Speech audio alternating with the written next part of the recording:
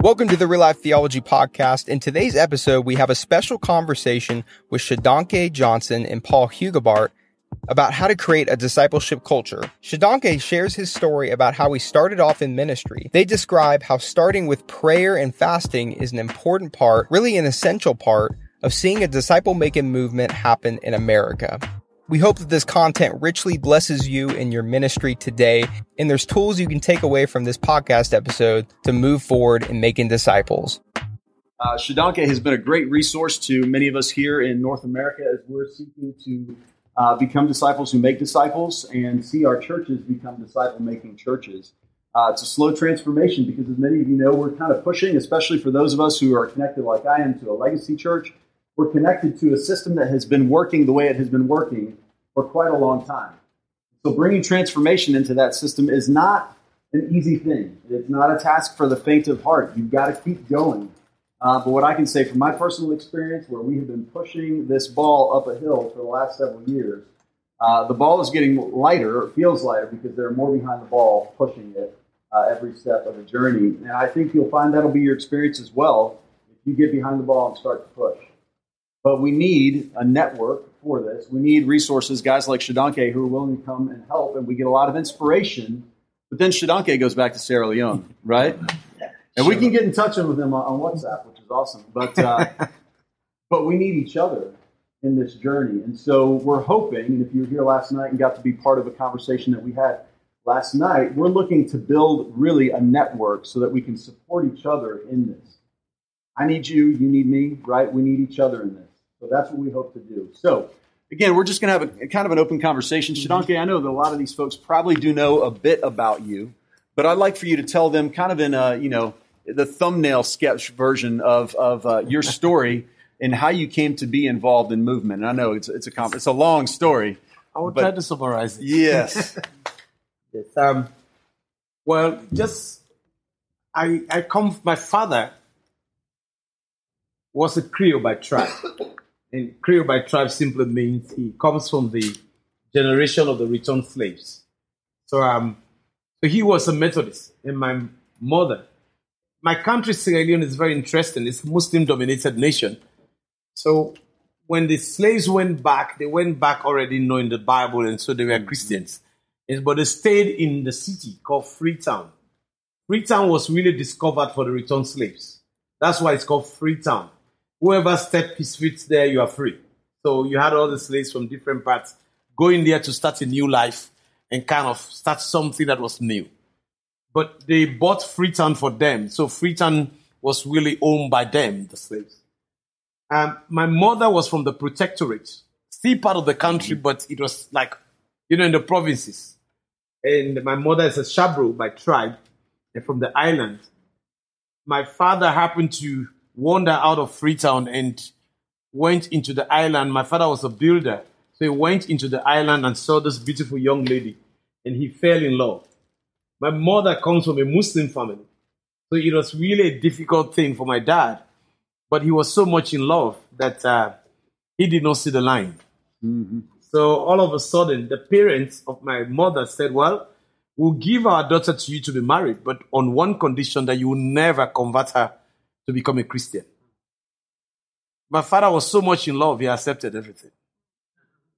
So we are products of that. We are 8 in the family, 4 boys and 4 girls. I'm the 5th child in the family. But when I got saved, when I met the Lord, and one of the things that really pushed me was that I had so much passion for the lost people.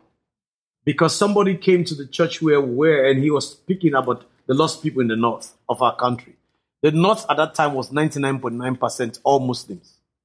And they were tough tribes. But this guy spoke, his name is Claude Gray. He spoke so heavily about the lost people and the need to reach out to them. And that really blew my mind. Because for me, I was saying, what? Do you still have people that don't know anything about Jesus? Mm-hmm. And so he made an altar call. At times, altar calls can be good, they can be bad. But that one was a good one. And I was seated in front, and he said, do we have anybody here who wants to be trained to go to the mission field to become a short-term missionary? I was so touched by what the guy was saying. I was so moved that I put up my hands. And I had no clue what an altar call was. That was my first experience. I never knew he was going to say stand up and come in front. Because if I've known that, I wasn't going to put my hands up. And then he said, stand up and come in front. Interestingly, I was the only one who put up my hand. Now, everybody he was talking to knew all the tribes in the north. And they knew they were tough tribes and they were not friendly, especially to the tribes in the south. I had no clue. So when I came in front, that's how the church prayed for me and he became my coach. And with that, I decided I would go to the north. So I went and told my mom, who was a Muslim. And I said, Mom, I just made a commitment to go to the north as a short-term missionary. She had no idea what a missionary is. And I said, I just want to go for a few times, at least for a few weeks and come back. He said, how are you going to convince your dad about that? I said, Mom, that's your own responsibility. That's your own job. You go and tell my dad that I've made this commitment. It took some time. My dad was a very tough man, well disciplined. And my mom was able to convince my dad. And one thing my mom said was, when my dad was putting up resistance, he said to my dad, if this is what God has called him to do, you cannot stop him. So my dad gave up. And that's how I went to the north of the country. So I refer to myself as accidental missionary. I never planned it. I went to the north. My mom gave me 3 tins of sardine. She did not know anything about missionary. I had no idea what it's going to take. Very biblical. Yeah. Give you some fish, a few loaves. Few cups of gari. Gari is the local food we eat. And so I went to the north. I did not know the language. I did not know anyone. I just went. I got to the north and I said, God, I'm here. What do you want me to do? But the summary is that I went really for a few weeks. I stayed for 6 years. I fell in love with the people. I just realized that the people needed God. And there was somebody was needed to help them. And as a young missionary, at that time, at the tender age of 19, getting to 20, I just went in there and I found a school that I started to teach economics. I did economics in school, so I became a teacher in the school. And my entire salary was, I told the principal of the school, if you can allow me every morning to speak to these kids, every morning, talk to the pupils, and that will be half of my salary. And the other half you give to me. She said, no problem. So every morning, part of my salary was I would preach the gospel. And that's how a lot of young people started to get saved. And that brought me into their homes, their families. I was doing extra classes. And so I would go to their homes and I would teach economics and commerce. And the parents will now tell me, we have some challenges. And they will share their challenges with me. And the only thing I knew was to tell them that I have a God. If you pray, he can answer you. And I started praying for them. And God started to do a lot of things for them.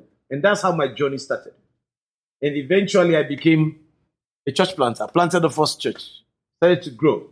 And I said, God, I don't know what I'm doing. You just help me. I'll go back to scripture and come and practice. And eventually, that passion of planting churches just grew out of me. And today, the Lord has brought so many people from the north. Most of my leaders from the north came to know the Lord. My mom, my first thing I started to pray for is for my mom, so that my mom would be saved. So I went, I spoke to my mom about Jesus. My mom gave her life to Christ. And my mom was baptized. My mom never went to school. And she said, what can I do? I don't read the Bible. And I said, I will coach you. So I coached my mom. I discipled my mom. My mom started to memorize scriptures in the local language. And today my mom knows more memory verses in the Bible than anyone I know. She never went to school. My mom can quote scriptures. Turn to John chapter 10, verse 1 to verse 8. She will memorize everything by the time you are getting there. And my mom has brought more Muslim women to the faith than any other woman I know. In our whole lineage, everyone, the last sister was baptized 2 years ago. She was 80 years when she got baptized. Wow. So, and my mom is one of the leading intercessors in my country. For the 365 days, my mom will fast for 200 days. Fasting and praying. She's leading this massive prayer movement in the country.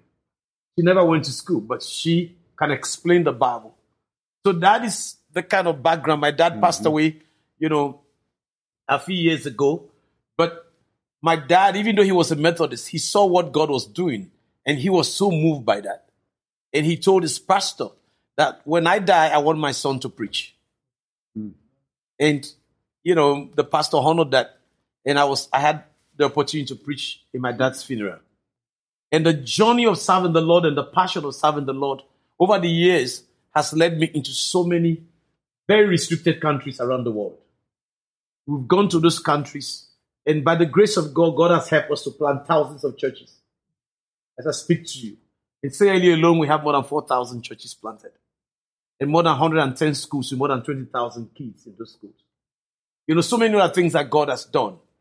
There's hardly any sector of my country that you will go that you will not find a disciple, at least a disciple that have discipled, or somebody have discipled that have trained them. In the army, we've trained the whole of the army, the whole of the police.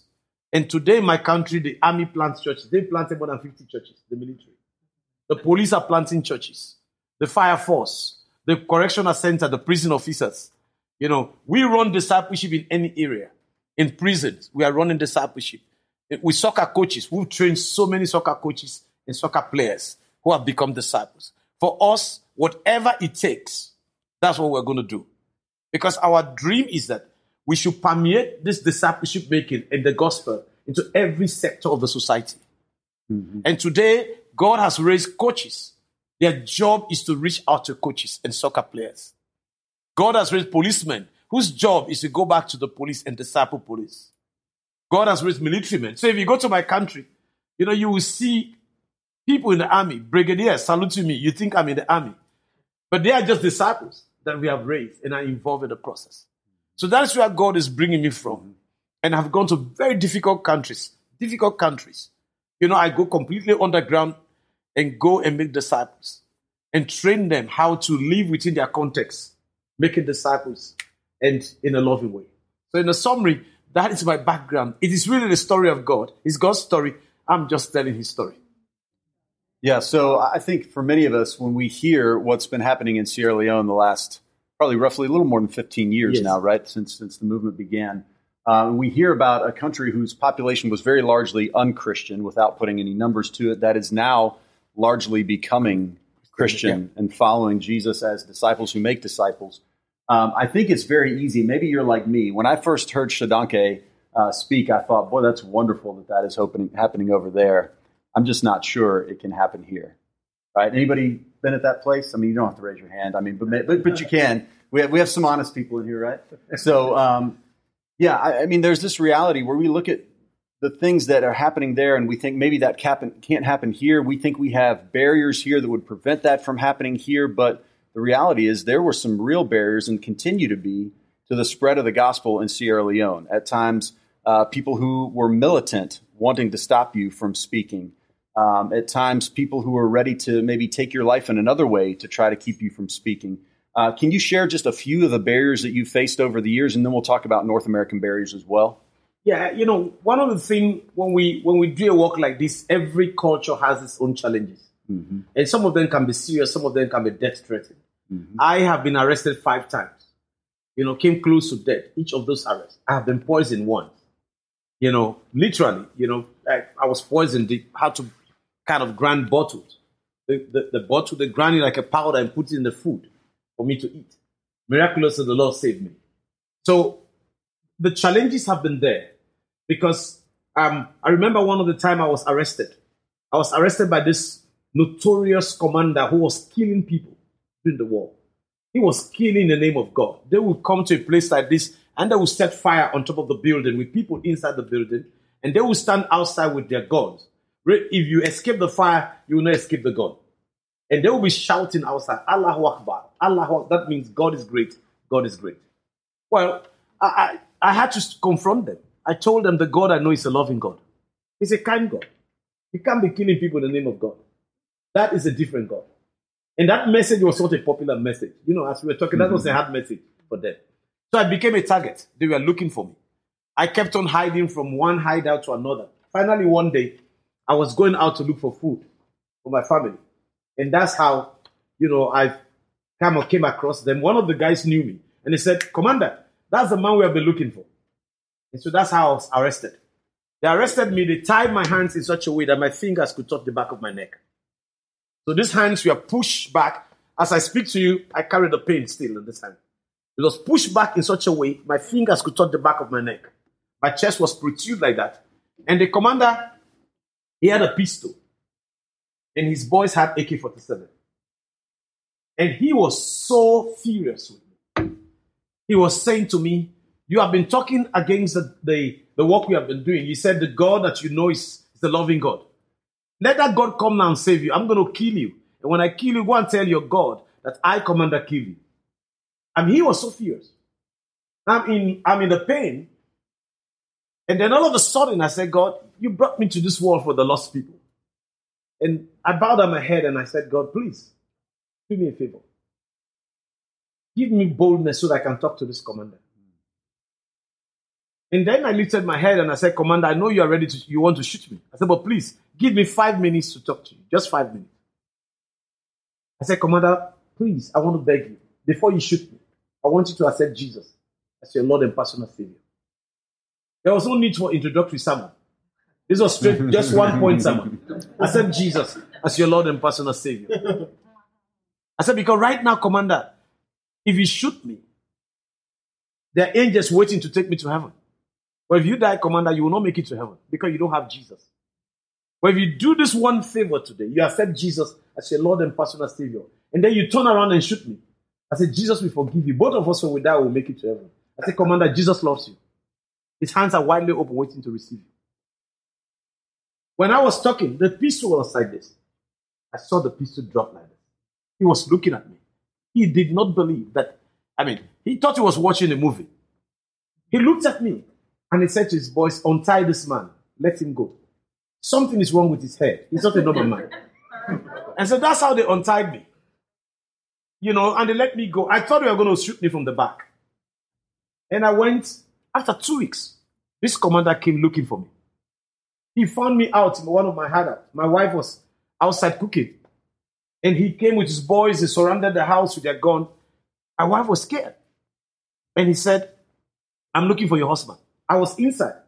My wife said, he's not around. I know she was trying to protect me, but I was also afraid that if I don't come out, Commander may harm my family. So I came out. I said, Commander, what's the problem? He said, I want to talk to you. So we went and we stood under a mango tree. And he said, do you know the way you spoke to me that day? Nobody has ever spoken to me like that. He said, I go to bed, I don't sleep. I keep on hearing your voice. That's why I've been looking for you. Can we be friends? I said, of course, Commander. That's how we became friends. And in that friendship, I led Commander to the Lord. Commander was baptized in a river called River Sewa. Some of his boys were baptized. And some of them are missionaries serving with us right now. And in the process, we had the rebels who were fighting. We had also the civil militias. They were also a very strong, challenging force against the gospel. You had radical Muslims who never wanted to hear anything about Jesus. One of them, they hated me so much because I said, Jesus is the only way. That word offended them. Why should you say Jesus is the only way? You should not be speaking that. I said, but that's what I know. And so they started to write me letters. They promised that they are going to burn me and my family alive. I have those letters up to now. But all type of threats. Anyone I get, I will take it to my prayer room. I will kneel down before God. I said, God, I bring this to you. You know everything. You take care of it. And one of the guys he hated me. He was the leader of the Muslim Youth League. And the Muslim Youth League, they were the most dangerous young people. One day he met me face to face and he said, I really hate you. He said, the only thing that will make me happy is to see you dead. Face to face. That's what he told me. And I smiled. And I said, I don't hate you, I love you. And he left. The other day, they sent me the picture of bin Laden before he's dead, with a picture of bin Laden, and they wrote under, you are next. That means I'm next in line to die. I took the picture of bin Laden, and I put the picture of Jesus. With the same word, I sent it to the same, you are next. You are next for salvation. Well, this young man that hated me so much, he started to have some dreams. A dream of Jesus. And after having the dreams 3 times of Jesus appearing to him, he had nobody to ask. He came to me. He said, I've been having this dream about this Jesus. And he explained the dream. What does this dream mean? So I don't know. But maybe Jesus, you have been persecuting him. Maybe he wants to get your attention. The summary is that he also became a friend and I discipled him. He got saved, he was baptized. And then he became a follower of Jesus. He became my personal assistant. And then my program officer. Later, he became member of parliament. As I speak to you today, he's one of the members of parliament. He's doing discipleship in parliament. You know, when he got saved, his wife and his children were taken away from him by his father-in-law. Because they said, we did not give our daughter to an infidel, someone that is not saved. And then I asked him, what are you going to do? He said, I'm going to believe the same God that you have believed all these years. My father-in-law will bring my family someday. And after years, they brought back the family. The whole of the family is saved. So the challenges were there of the Muslims, the radicals. I will tell you of the people that hated the church, hated me, hated my family. Today, they are followers of Jesus. Village after village, we had that. We have government officials also that did not like the message. As we are talking about the message. Some messages were too hot for them. And they became a problem. But through all of that, one of the things we did was that we realized that Jesus did not start his ministry until he had gone out to pray for 40 days and 40 nights. So prayer became one of the most powerful tools that we'll use. So created prayer hubs all over the place, in villages, in towns. People prayed, people fasted. There are times we will fast days unending. We have whole night prayers, half night prayers, midday prayers. I mean, everything. We just prayed so much. But there were all those challenges that were all over the place. But God saw us through all of those challenges. And some people that were our enemies, who considered us as enemies, today they are my disciples. True followers of Jesus. So in every culture, every place you go, if there's no challenge to the gospel, then you are not supposed to be there. If there's no challenge to the gospel, you're not supposed to be there. Even if you're in a church setting and there's no challenge, then find another place to be. Because I have found out over the years that it is through these challenges that our faith will increase.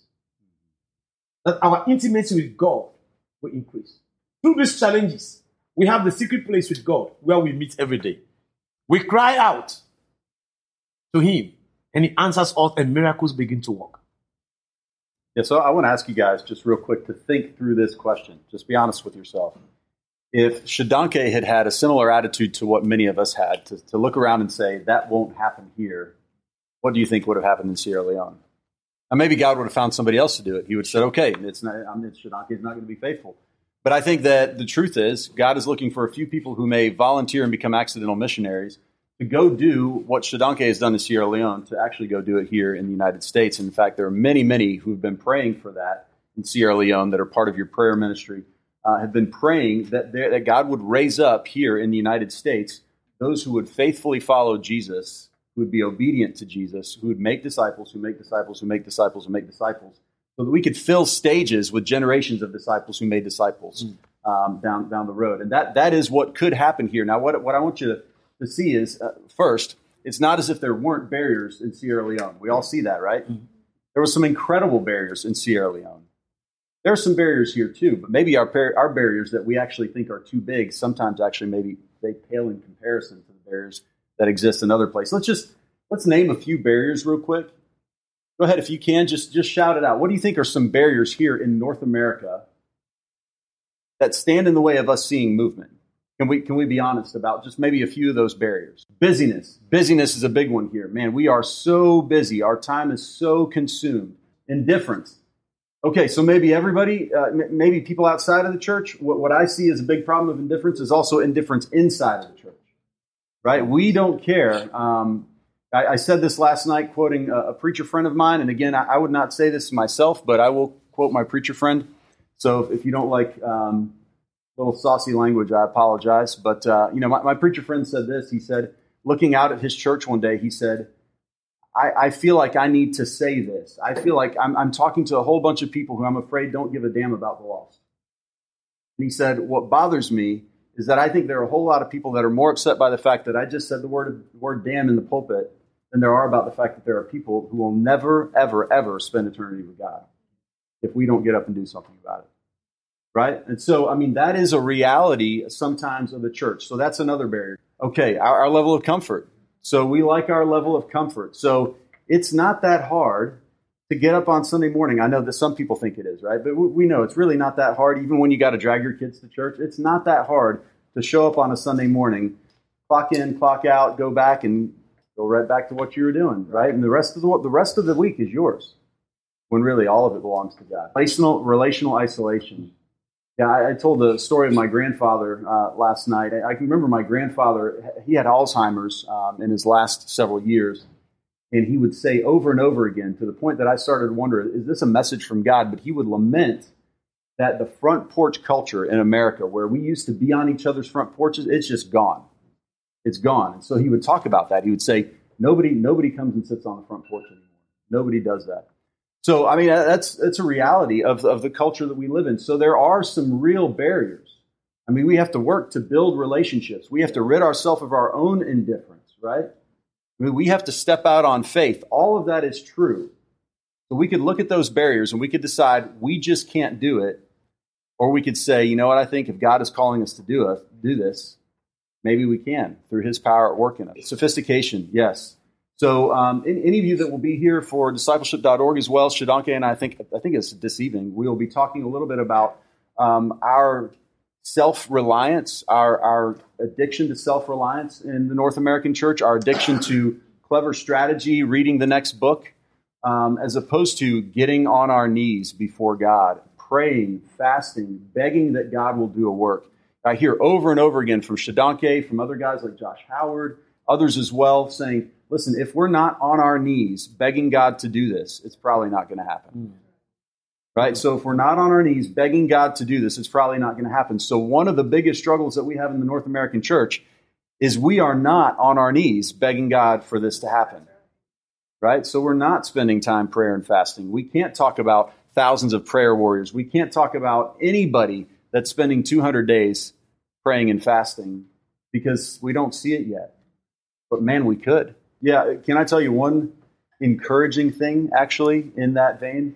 Is that even some secular psychologists are starting to say that there is a crisis of meaninglessness in North America. There's a guy at the University of Toronto that's been saying that recently. There's a crisis of meaninglessness. People looking around saying, nothing means anything. This doesn't mean anything. That achievement that I went after doesn't mean anything. I've tried, it is the moment where we're having the Ecclesiastes moment, meaningless. Everything is meaningless.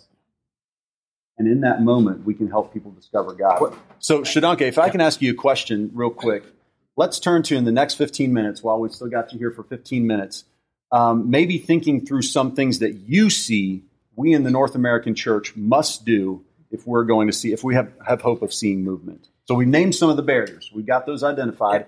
I think one of the hope I have is that there's a holy discontentment that I have seen in the lives of so many other people. I remember when, more than 10 years ago, when I started coming to America and we started praying for even disciple-making movement to happen. I know how many senior American pastors, professors in universities that I met who told me, Shodankeh, it will never happen. Don't even waste your time. You are wasting energy. Stop this fasting and this prayer. It's not going to work. Don't waste your time on us. Yes. But I told them, I said, I know the God that I serve. And I know that someday this will become a movement. It will start small, but it will become a movement. And we kept on praying and fasting. We had times we bring the American flag down and people will just pray, days coming to pray. And so when I started even hearing about the discipleship conferences and all of that, it brought joy. So I want to say, I know when I speak to people, a lot of people are at the place where they're discontent with what is happening. And that's a good place. Yes. That's a good place to start. And I want to say this, that some of the things that the church needs to do, the church needs to accept that there's a lot to be done. We need to come to the place of accepting as a church that the church, we can grow in size, we can grow, but the church needs to come to the place that they desire more from God. And the second thing is that the church needs to mobilize people to pray. Not only the leaders pray, but coach the disciples, the members, to begin to pray. And pray and fast. Even if it's going to be baby steps. The baby step can go somewhere. It's a starting point.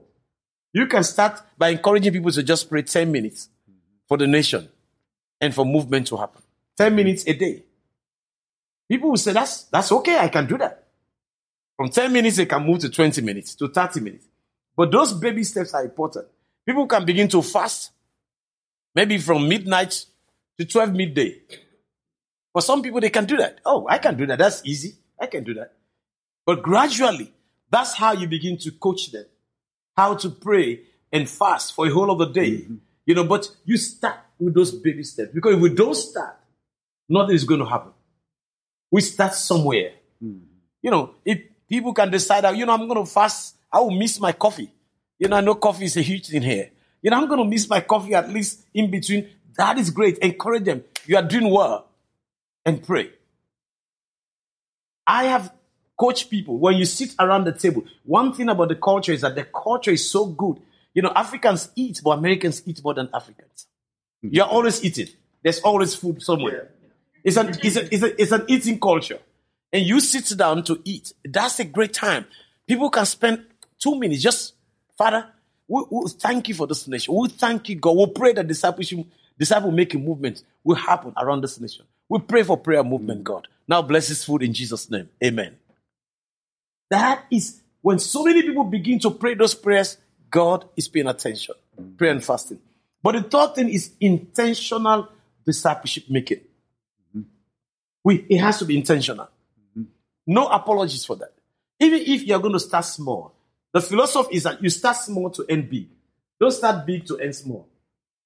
Start small. Jesus himself started small. So it can be 5 people who are willing to be discipled. That's fine. Have those 5 people. Spend time with them. Pour your life in them. Coach them how to do it. And then encourage them to turn around, each one of them, and look for other people that they gradually. So it has to be intentional. Intentional discipleship is a must. And the other thing that is very important is really getting people back into the Word of God. The Word is very powerful. Get the people into the Word. In an easy way, in a simple way. Let them understand the Word. Let them discuss the Word. It is very important. They're relying on the Holy Spirit. Whatever theology we had in the past about the Holy Spirit, I want you to know we can't get this thing moving without the Holy Spirit. We need the Holy Spirit. We need the move of the Holy Spirit. Because I have seen areas, communities, where they have vowed that there will be no Christian witness. There are towns that we have gone to plant churches for 50 years. No Jesus option. Nothing. They have resisted it. All we did was we got the name of the town and all the leaders. And we prayed and fasted. We prayed and fasted. We prayed and fasted. And then finally we went to visit. It was surprising. The very guys who were resisting opened the door. How did that happen? We have no idea. But we know that God went ahead of us. So the thing here is that it is important. We rely on the Holy Spirit. And we have seen how the Holy Spirit has moved heavily. And also the concept of intentional multiplication. We have to multiply. We have to multiply. We can start with 1 and then make it 2 or make it 3. For me, multiplication is a love language of discipleship. It's a love language. If you are not multiplying, you are not multiplying disciples, then you are really not in the business of discipleship. Yeah, can I touch on that real quick? In the American church, we have an issue, especially those of us who stand on stage often. We like to be kind of the center of attention. And so what we will do is we'll start to make disciples, but we won't make disciple makers because we still want to get the most recognition for being the one who's making disciples, right? So even there, we have an issue. Or what Shodankeh is saying is, look, leaders, church leaders, we need to coach disciple makers.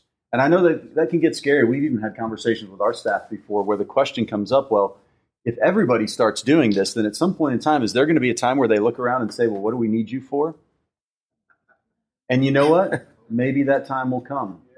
And if that time comes, praise God, because that will be the day we see movement.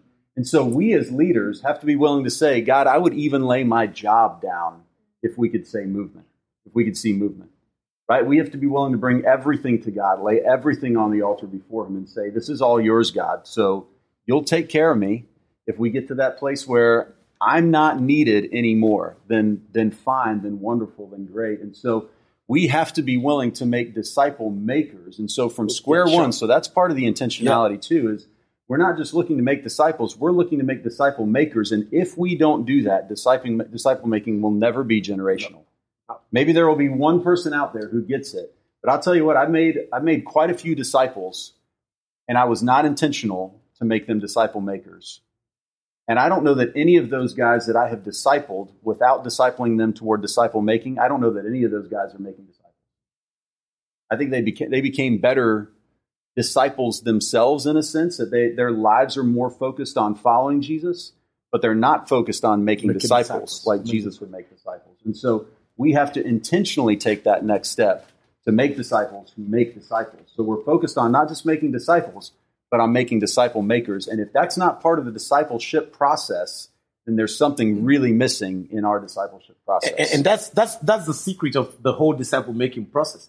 Is that you make disciples who make disciples, and down the road, people really don't care about you. They even don't know about you. That's great. You've done a great job. That's right. But you make disciples. For example, I meet with the president of my country almost every Monday. We meet and we started. He will bring all the staff in the State House. We call it State House, what you call White House. And then we started the discipleship process with them.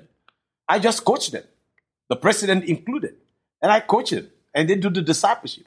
Today, they do that without me. I will come and coach the president how to do it. He will go to his family. And when we meet, I ask him, you promised that you would do this. Did you do it? I'm talking to the president. He said, yes, I did it. I said, well, tell me what you did. Now, I even forget I'm talking to the president. Now, but the issue here is that he has used that tool to reach out to other leaders that he has relationship with. He has introduced me to other presidents in the region. Because now he's also coaching others. And that is the challenge we give to people. And for me, it is high impact, low visibility. High impact, low visibility. It is God that has to be seen. So normally I tell people, we don't touch his glory. Don't touch the glory of God. All glory belongs to him. All honor belongs to him. Let God be seen, and you be invisible. It is very important, and that is it is counterintuitive to the modern day thing. We want to be seen everywhere, but let God be seen. It is important because the glory goes to him, and I'm telling you, he will bless that thing. He will. I mean, there are areas, there are countries and tribes where we have gone. When we have our gathering, after every 2 years, we have this big gathering. Some people only come to the gathering because they want to know me, because they hear that, oh, I was trained by this guy who trained this other guy. I have seen people who come and they just shaking my hands and said, well, if I go back home, I'm ready to die now because I just wanted to see you. That's all. I go to some of the church plants. They don't know me. I would just go to the back and I sit down. And then I leave the church. Nobody really knows me. And I enjoy it. I love it. Because I'm not the center of attraction any longer. Disciples have been trained who are training disciples. I think that is where we are supposed to be. When we do that, I'm telling you, we'll enjoy the fun. It's a big fun. You enjoy it. And the Lord that called you will keep on making the provision for you. Yeah, I think I want to take what you said real quick and flip it, because I think if we're honest about ourselves, what is sometimes true about the way we've done North American church, just the very attractional model, we'll hope you come see what we do here. Instead of being high impact, low visibility, has been high visibility, oftentimes low impact. And it's time to flip that on its head so that we could see high impact, even if that means low visibility. Thanks so much for joining the Real Life Theology podcast again today. What a great conversation between Paul and Shodankeh. We really hope that you enjoyed it. As a reminder, if you haven't grabbed your tickets for the 2024 Renew National Gathering up in Indianapolis, go ahead and go to renew.org. Grab your tickets today. Check out our content online. We have free ebooks. We have free podcasts, as you've been listening to today, that has a lot of great content from our national gathering. So we just would love to see you there and love to see you and your church team experience a Renew gathering that will hopefully help you continue to effectively make disciples of Jesus today.